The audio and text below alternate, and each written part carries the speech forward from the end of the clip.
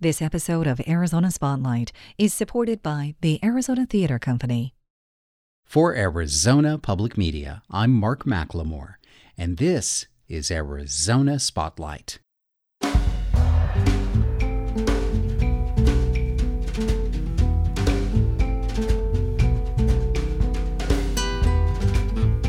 Coming up, listen to a first-hand account about an illegal operation in the desert near Tumacacari, where amateur fortune hunters used dowsing rods and dynamite in search of a mythical buried treasure. Find out about the history of Jesuit missionaries in the Southwest during the time of Padre Kino's historic journeys. And film essayist Chris DeShiel writes about an enigmatic new nonfiction film called A Shape of Things to Come. Those stories are next on Arizona Spotlight.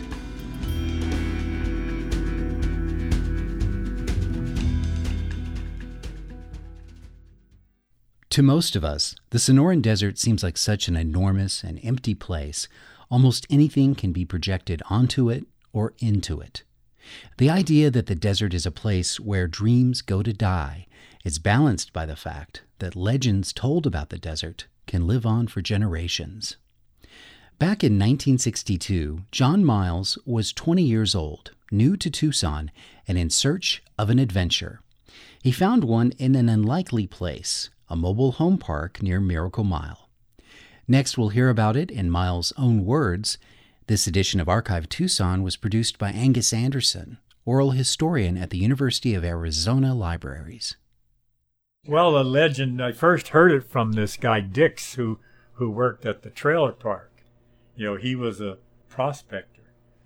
He was an old man by this time. He was in his 70s, and he said he knew where this treasure was, but he didn't have any money to go looking for it. And the treasure was, I learned that, Father Kino used to exploit the native people down there at the mission at Tumacacari because there was a lot of silver there, and they mined the silver ore, and I guess Kino kept records, and they had a pretty good stash of silver. When he was called back to go back to Spain, he was told to bring the silver and gold that he had, but meanwhile, the Apache Indians didn't like the idea of all these so-called Christian Indians that were there destroying the land, and they were causing problems. So when Kino got called to go back, he couldn't take this stuff with him, so they hid it west of the mission up there in the mountains. So this guy Dix, he knew where the silver was. He had trained himself and been trained by people with dowsing rods. He put silver dollars on the end of the dowsing rods because silver would attract silver. And actually, it kind of worked, but I was kind of a little skeptical myself. But heck, I was ready for anything back then. And the old man, we got up there and he showed these rich people, and they were just fascinated. They're kind of stupid. I don't think they ever analyzed anything, but they were paying me $10 a week. I staked a claim for them. Food was supplied. If we found the treasure, I would get like 1/10 of 1%. They gave me a Polaroid camera to take pictures of when we found the treasure, and then I was going to be the camp cook. There was an old shack up there that somebody else had built years ago that we took over. The old man and I, with some supplies, we waterproofed it, had a cistern on there for water, and we had a big wood stove to cook on. So I would make breakfast. We hung the bacon from the rafters of the shack, so it kept the skunks and the rodents from eating our food. But, we didn't have enough supplies. It was 6 miles to the old Nogales Highway, and there was a payphone there at Wisdom's Cafe. And if we discovered the treasure, I was to go down there and call these people. And they were all excited when they heard from me. You found the treasure? No. I said, no, we're running short of grub, this hard work, you eat a lot. So they left me some cash. So I hitchhiked and went to Nogales, and then I bought all these bags of groceries. So then I hitchhiked back, and then I put all these groceries in these backpacks, and I had one backpack on my back and the other one in the front. where this cabin is, it's a short distance from where the treasure's at. And what the old man had me doing, we had to improve our foot trail to get up to the treasure site.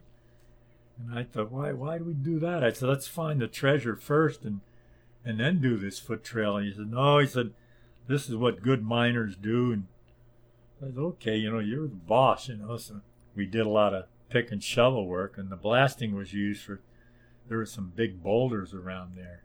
We didn't have any mechanical equipment, but we had these 4-pound double jacks with star drilled by hand to drill holes into these boulders. And then you'd have to kind of like pack the dynamite into the hole. You had to be careful. So then you'd light it, and then you'd yell, fire in the hole, Then you'd take off and boom, and shatter it into a bunch of little pieces of rock. And it was hard to move even that smaller stuff by hand, So the old man convinced them that, no, the treasure isn't really exactly at this spot. It's over here now. He had his dowsing rod, and he convinced them to get a bulldozer and clean this land off, that this is where the treasure's at. How the hell did that treasure move? I became so upset with the old man because of the treasure not being where we thought it was going to be and all this moving around. I figured I got to get away from here. Talk to some sane people, I got to experimenting a lot with the dynamite. What can I blow up and what can I blow up, And we put in a total of, I think, 7 weeks. To make a long story short, we never found it. People we worked for were supposed to come up and get us. Well, they didn't show up. I had to call somebody to come get me, I wanted to believe it. And I even said, Father Kino, if I find this place, I'm going to name my firstborn. I'm going to name him or her Kino, So just guide me to the right spot, Going back there in subsequent years, you could still find the area where we worked because it's a total disaster in the mountains there. It caused all kinds of erosion. There's a scar up there, and I feel guilty about it because I was part of this team that did it. I really don't think there's a treasure there, but I would go hunting in that area, and I'd see something in the distance that would catch my eye. Man, I would hike through thickets of whatever to get to it. And I was thinking, hey, Father Kino, is this your treasure? I'm on my way, Then you go there and find this old helium balloon. The storyteller was John Miles. Producer Angus Anderson describes him as one of the busiest octogenarians that he's ever seen, staying involved with many activist organizations. Miles is currently the board president and an active volunteer at the Casa Maria Soup Kitchen. Archive Tucson is an oral history project of special collections at the University of Arizona Libraries. You can find more stories from Tucson's past, including the full interview with John Miles, at archivetucson.com. So, about that hidden treasure. I have heard many stories about Father Eusebio Kino, the Jesuit missionary, explorer, cartographer, and astronomer who founded the San Javier del Bac mission in 1692. But somehow the legend of his hidden stash of purloined treasure, well, that's never come up. So I made a call to the Patronato San Javier and was soon in touch with Father Greg Adolph, pastor at St. Andrew the Apostle Catholic Church in Sierra Vista. He's also the president of the board of the Southwestern Mission Resource Center and member of the Kino Heritage Society of the Diocese of Tucson. Well, we have a long history of treasure hunters who, looking through the ruins or around the missions, are seeking this legendary treasure that was left behind by the Jesuits. And when the Jesuits were expelled from the Spanish Empire in this area in 1767, the legend is that the Jesuits didn't have time to get the treasure somewhere else, and so they buried it on the premises or even inside the walls. And so we've got a kind of a long history of vandalism connected with these missions and treasure hunters seeking this lost Jesuit gold or lost Jesuit silver. Well, with that amount of interest, I can only imagine, Father Greg, you're going to tell me that many such treasures have been discovered over the centuries. Well, as we try to inform people the treasure is actually the building itself and the communities that were established. That's the treasure. And when people vandalize these mission sites and go looking in the desert for this lost treasure, they're really missing the treasure that's there. Well said. What else can you tell me about this legend and the negative impact that the stereotyping has had upon the efforts of the Jesuit mission? Mark, our history, of course, is written in English, and that reflects an English that is a British point of view in many instances. And the development in the 16th century and then into the 17th century of what has been called in Spanish the Leyenda Negra, the Black Legend, is known to historians that from an English historical point of view, anything that is Spanish, anything that is Catholic is suspect and is nefarious. And the agents of this terrible Spanish Catholic conspiracy to rule the world are the Jesuits. Rather than viewing the native people as a colonizer or as an exploiter might look at them, can you tell me something about what Jesuit teachings would have told Eusebio Kino about his role and how he would have approached forming a formal relationship with the native people in this region? Well, thank you. That's a great question. Part of the reason the promotion of Padre Kino's cause for canonization is exactly that he is something of a role model in terms of engagement with other peoples and other cultures. He was deeply respectful of the natives, and he treated them as equals. Now, the Jesuit approach to missions and to education at that time was andragogy. You teach adults as adults. So that was part of Padre Kino's spiritual and intellectual equipping, was that he treated the natives as if they had acquired experience of desert living that was very valuable and could be shared. And that's in contrast to pedagogy, which was used by other missionary orders, specifically the Franciscans, which is to teach everyone as if they're a child. Well, that changes the dynamic very much when you speak to an adult as if they're a child and you look at the other, even an adult, as if they're a child. That limits what you believe they possess of their own life experience to share. That's what Kino brought to it, was this enormous respect for the desert, its peoples, the culture that was here, his willingness to sit and listen to the natives and garner the information they had about surviving in this desert. Pretty extraordinary. He was deeply committed to their dignity as human beings and made a very long trip, of course, on horseback to Mexico City to make certain that the laws that were in place would be enforced up on this frontier, that you could not enslave natives and that the taking of slaves was forbidden. And he was so very much seen as protector of the natives that he was often at odds with the Spanish colonists, particularly those who wanted that cheap labor for ranches and mines, and was in conflict at times with the Spanish colonizers. But through all of that, he managed to build bridges of understanding and cultural exchange, not just with food, but with ideas. And this is why we feel he's in a category of his own as a bridge builder, and especially at a time when walls are going up. We think he's a model for how you relate to other cultures, other belief systems, other life experiences, other human beings. Thanks to Father Greg Adolph, pastor at St. Andrew the Apostle Catholic Church, president of the board of the Southwestern Mission Resource Center, and member of the Kino Heritage Society, for sharing his knowledge. This summer, the FDA approved the first new medication for treating Alzheimer's disease in 18 years. The development of the drug was made possible by research here at the University of Arizona, which investigated the connection between estrogen and reducing the risk for developing Alzheimer's disease. Here to explain is Dr. Roberta Diaz-Brenton. She's the director of the Center for Innovation in Brain Science and a professor of pharmacology and neurology in the UA College of Medicine. I began by asking, with all the research being done on Alzheimer's disease, why did it take 18 years to make this breakthrough? So there are multiple on-ramps to Alzheimer's disease. There is, however, common pathology, And one of those is the buildup of beta amyloid in plaques in the brain.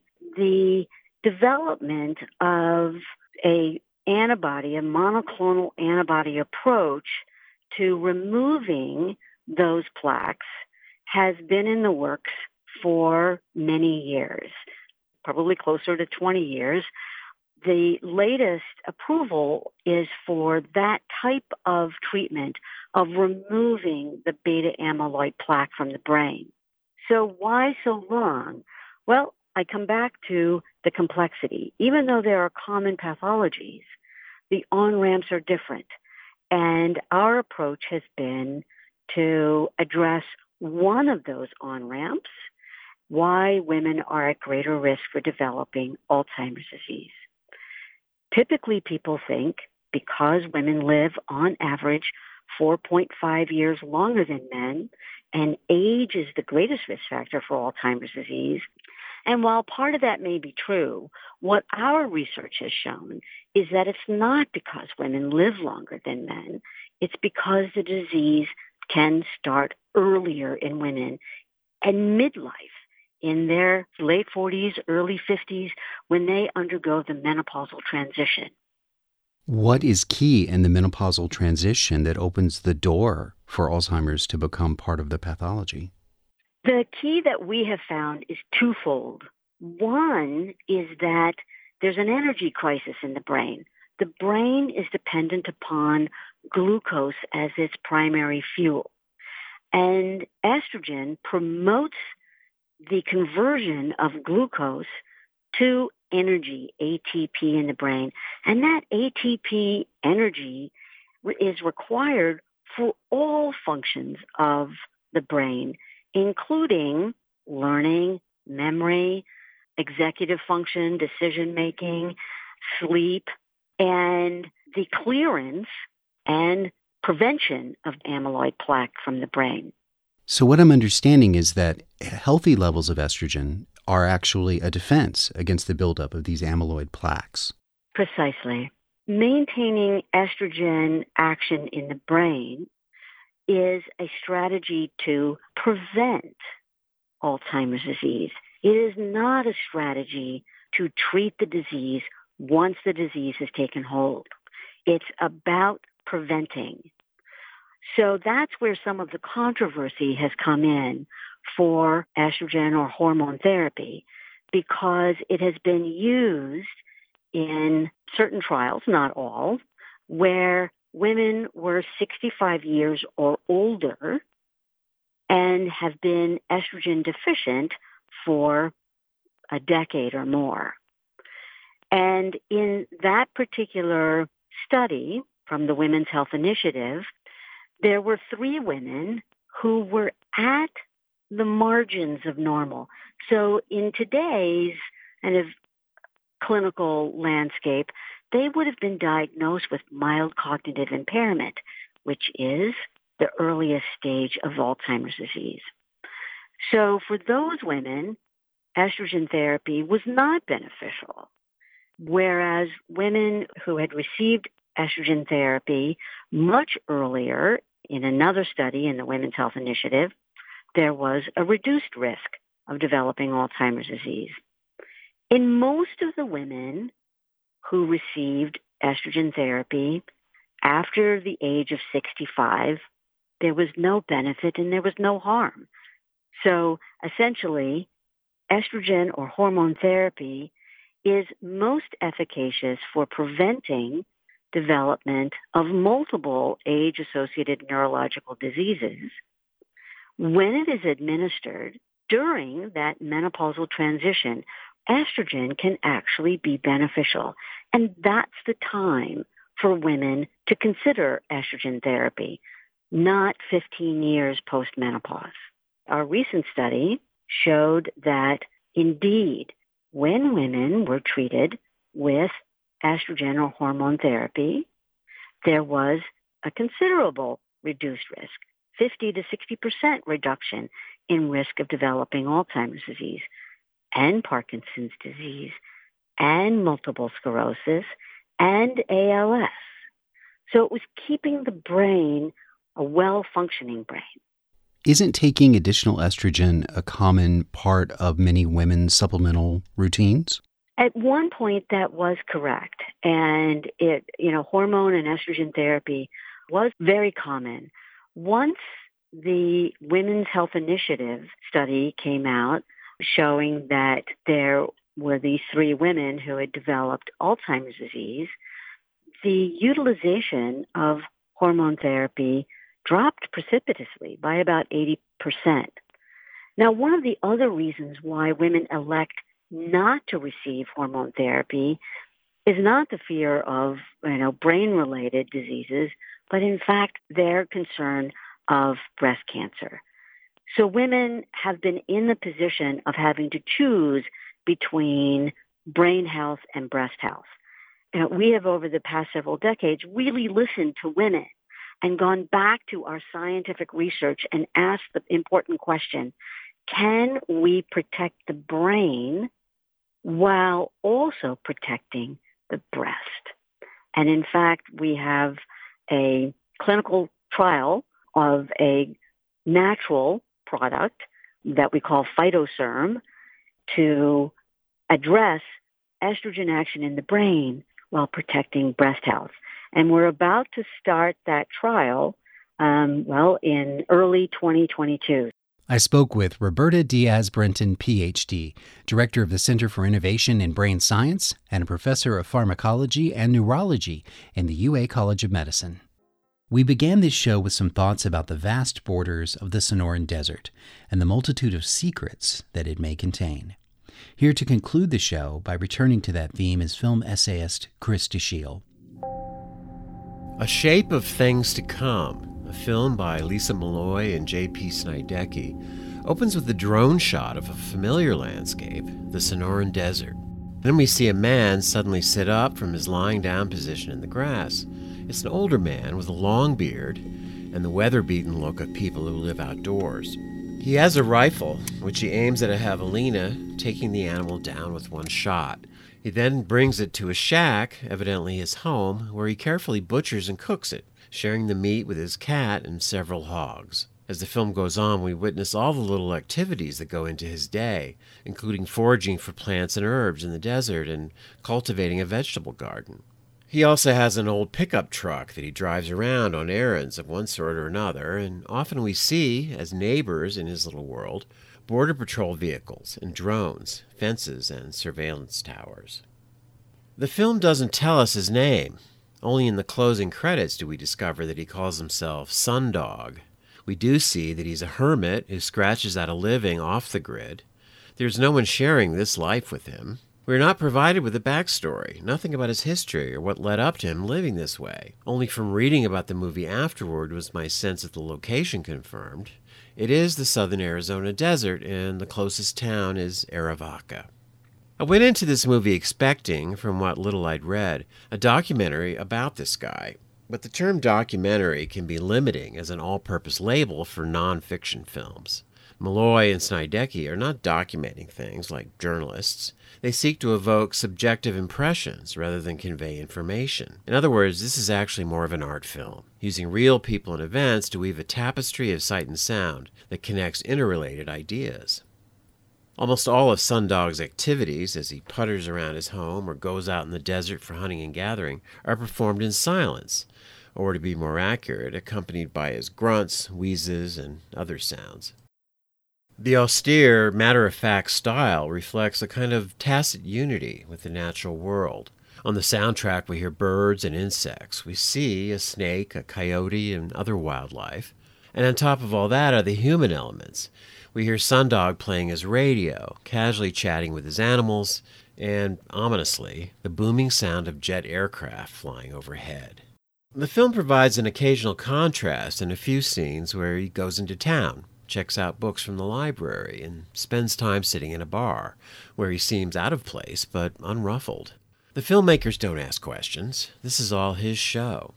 And the few things he does say paint a picture of someone who has rejected society's idea of civilization. In fact, considers it a deadly trap that he must escape. And it's someone who has built his life around alternatives to the mainstream. At one point, he claims that he used to help undocumented immigrants across the border. Gradually, a silent tension is established between Sundog and the official American reality, represented by the Border Patrol and the drones and fences. The directors invite us to feel some discomfort. Is Sundog one of those fanatic militia types we've been seeing too much of lately? Well, there's much more of an old hippie vibe, with a dash of paranoia that lends itself to the conspiratorial view. But on the surface, at least, the movie is a purely sensory experience, a visceral expression of a unique worldview, not the detailed portrait of a character observed from the outside that would be a more typical approach. The title, A Shape of Things to Come, is an ironic nod to the 1933 H.G. Wells novel The Shape of Things to Come, a story presenting a future society that has established a worldwide utopia with no more war, a vision that in hindsight looks totalitarian. The future hinted at in this film is clearly dystopian, a shadow of coming collapse. There's a blur between reality and imagination, as it seems that Sundog is plotting to sabotage a nearby surveillance tower. Now, it's tempting to dismiss all this, but when we look at the way things are really going in the world, especially with the looming climate emergency, Sundog doesn't seem that far off from the truth. The movie culminates in visions. We watch as Sundog carefully captures a desert toad, then proceeds to extract venom from this toad, which he eventually smokes. The hallucinations that result, which the directors playfully attempt to replicate, stand in for the film itself, a quest to leave ordinary ways of thinking behind and enter into new, radical forms of experience. This is Arizona Spotlight, and I'm Chris DeShiel. Chris DeShiel adds that your best chance for now to see A Shape of Things to Come is as a rental through the Grasshopper Films website. There's a link on the Arizona Spotlight page at azpm.org. Thank you for listening to Arizona Spotlight. This show originates from the AZPM radio studios. AZPM's interim news director is Christopher Conover. The music is by Calexico. The production engineer is Jim Blackwood. I'm producer and host Mark McLemore. Thank you to Arizona Theater Company for their support of Arizona Public Media.